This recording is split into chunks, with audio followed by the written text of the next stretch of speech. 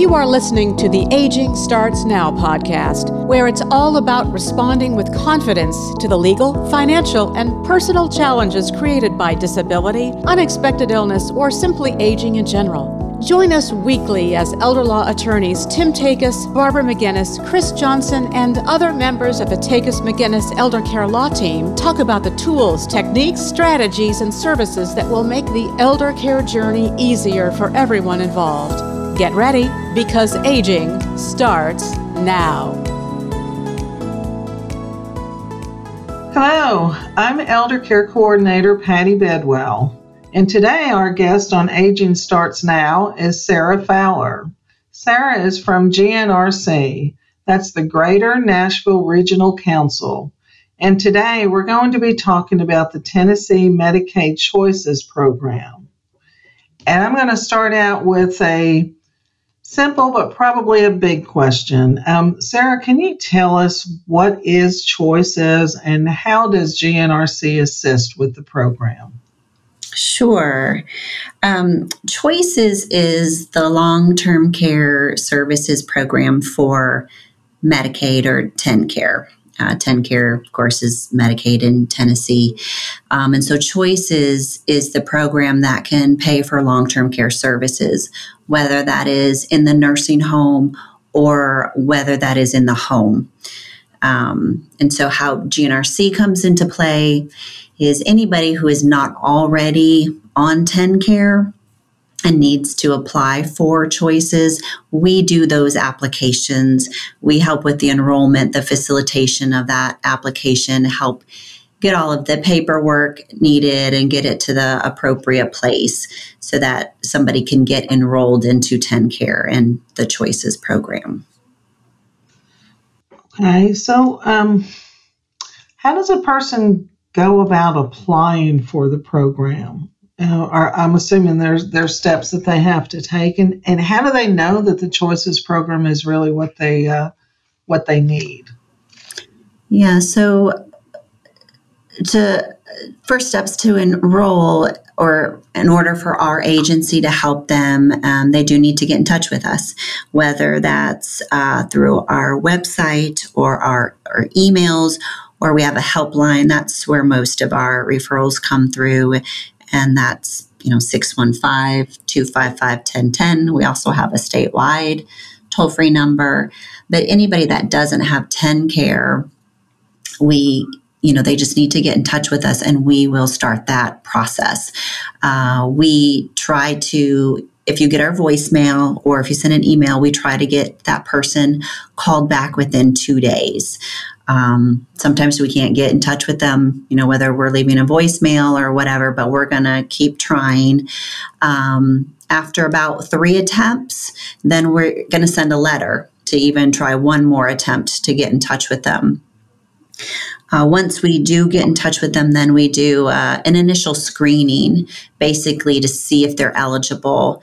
And so to know if you're eligible, basically you need to be considered, nursing home level of care or at risk of nursing home placement and need help in the home. Or we do have individuals in the community that are interested in nursing home placement. And so we can help with that application as well. Okay. Well, that sounds like a very big program, very expansive. And I know there are criteria or eligibility requirements. And I know a person has to be financially qualified as well as medically qualified. Yes. Can you tell us a little bit about the medical criteria for the Choices program? Mm-hmm. So basically you have to meet what's considered nursing home level of care.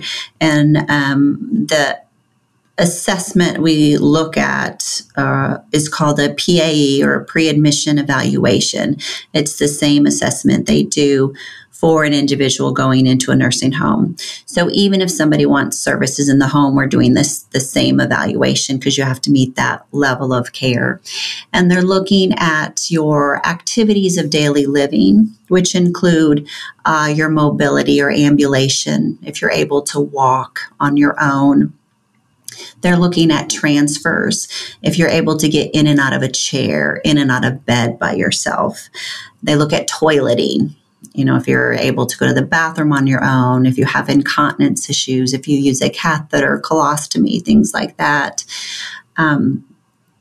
They're looking at if you're able to feed yourself, or if you need somebody to actually feed you.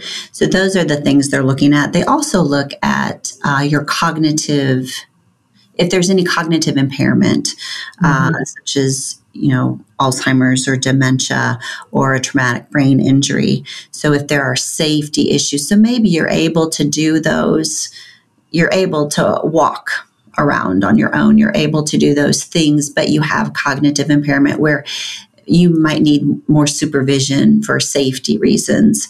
So those are the things that they look at. Also, medications, if you're able to take medications on your own. So. Okay. And so as far as the financial criteria, that's fairly rigid, I would assume? It is. And so you have to, if you just wanted to apply for TennCare without the Choices program, the criteria to qualify financially is much stricter. It is a little bit easier to qualify financially for Choices. So for an individual, and I should have looked this up, I believe you have to have an income of under, I think around 27. 2740 or something. Yes. Okay. I was, 2742 a month. Now, if your income is over that, you can still qualify, but you have to set up what's called a qualified income trust. Some people also call it like a Miller's trust, but that is, another way that people can be eligible even if they're over that threshold. So people then shouldn't assume that just because they make maybe $2,900 a month or so that they're going to be denied. They should. Right. Okay. Well, right. That's good to know. But they do have to be willing to set up that account. Mm-hmm. Now, when we do an application for somebody and they might be over, like say they're at that $2,900 a month, we're not going to have them set up that account until after we know that they physically qualify, because we don't want them to maybe necessarily do extra steps if they're not going to physically qualify. So those are some things that we look at. We don't want them to make too many financial decisions until we know that we can get them approved.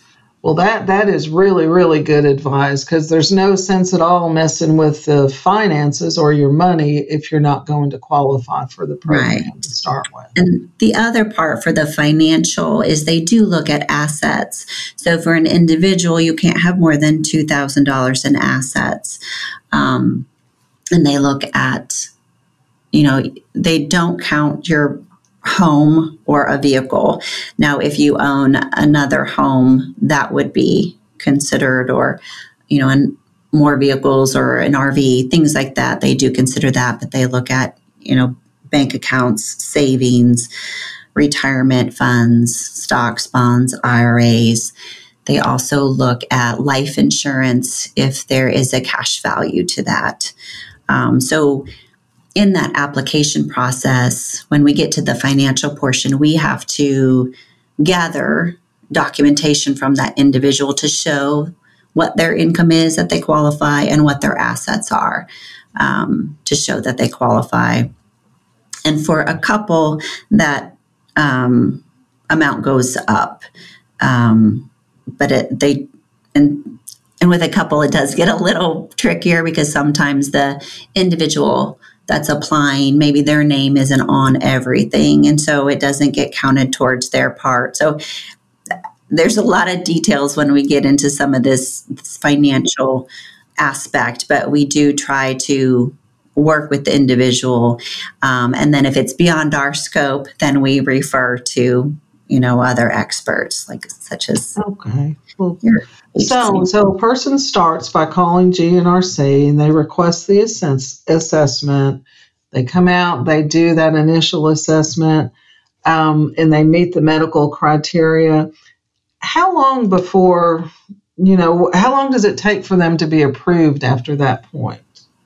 That's a good question, and there are some variables. So once we determine that we think you're appropriate referral, or even if we don't know and you want to go through the application, we're going to try to do the home visit within 5 days of that call. Now, some people, don't want us to come out that soon or need more time to gather their financial documentation. And so we work that out with the individual. Once we do the home visit, we're going to request paperwork from that individual's physician because we have to submit medical records to verify that they meet the medical criteria, that physical criteria.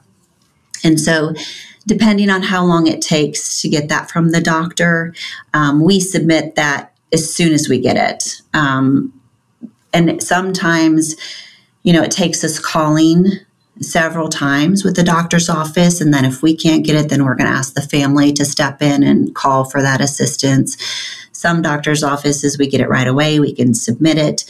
And then TennCare usually approves those PAEs pretty quickly. I feel like they have, it's been a while, 7 days, but they don't usually take that much time. They usually can approve or deny those PAEs within 3 days, typically 3 to 5 days, it seems. So we'll know that physical criteria fairly soon. And then also within 5 days from the home visit, we're submitting that financial application. Now, the TennCare also has 45 days to review that. Mm-hmm. And if they're looking at it and they're still missing information, then they're going to request to that. So it all kind of depends on how quickly we can get the medical documentation from the doctor, the financial records from the family, because if we don't have much, then that might also make the application take a little bit longer. It does seem that the financial review tends to be the longest part of the process.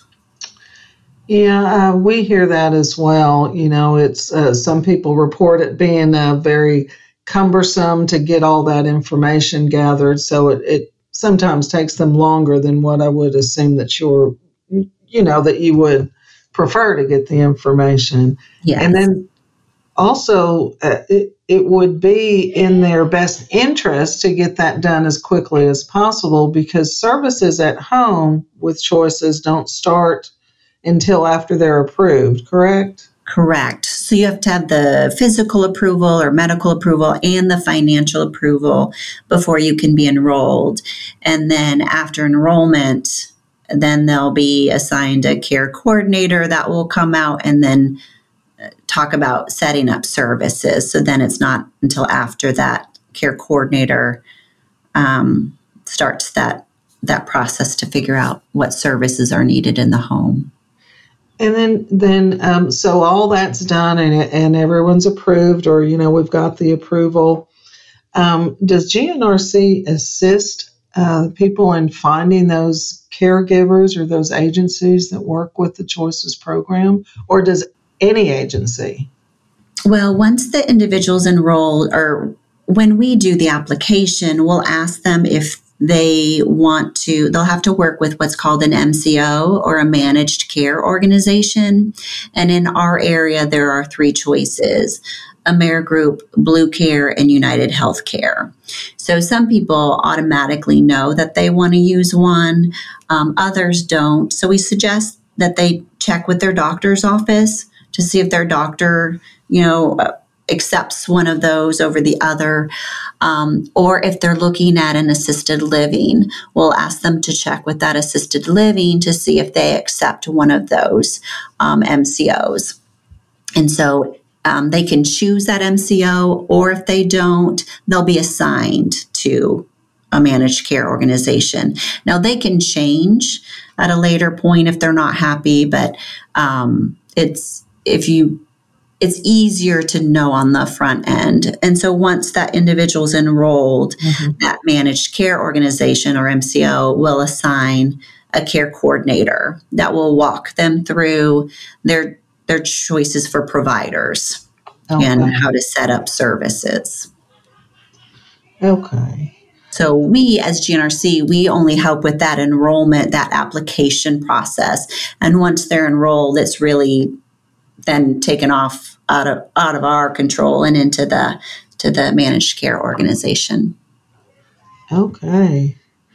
Well, Sara, that was lots and lots of very good, useful information. And so I guess that's it for today's episode. And thank you, Sara, so much for sharing your knowledge and your expertise with us. And thanks to everyone for listening. Now, Takis McGinnis is a life care planning law firm. We help families respond to the legal and financial challenges caused by chronic illness or disability of an elderly loved one. Please join us next week for another episode of Aging Starts Now. Thank you for listening to the Aging Starts Now podcast. For more information about today's show, visit tn-elderlaw.com, click on the Free Resources tab, and then click on Aging Starts Now. You'll find the show notes there. And while you're at it, why not check out all the free resources available at tn-elderlaw.com? Document downloads, the Takis McGinnis blog, educational videos, informative articles, helpful links, a TV show, and more. It's all there, free for the taking. If you enjoy listening to the Aging Starts Now podcast, please subscribe, rate the show, or leave us a review. It's easy to do on whatever app you use to listen. We would love your feedback on the show. Aging Starts Now. We'll be back next week with more candid discussions about challenges created by aging, disability, and unexpected illness.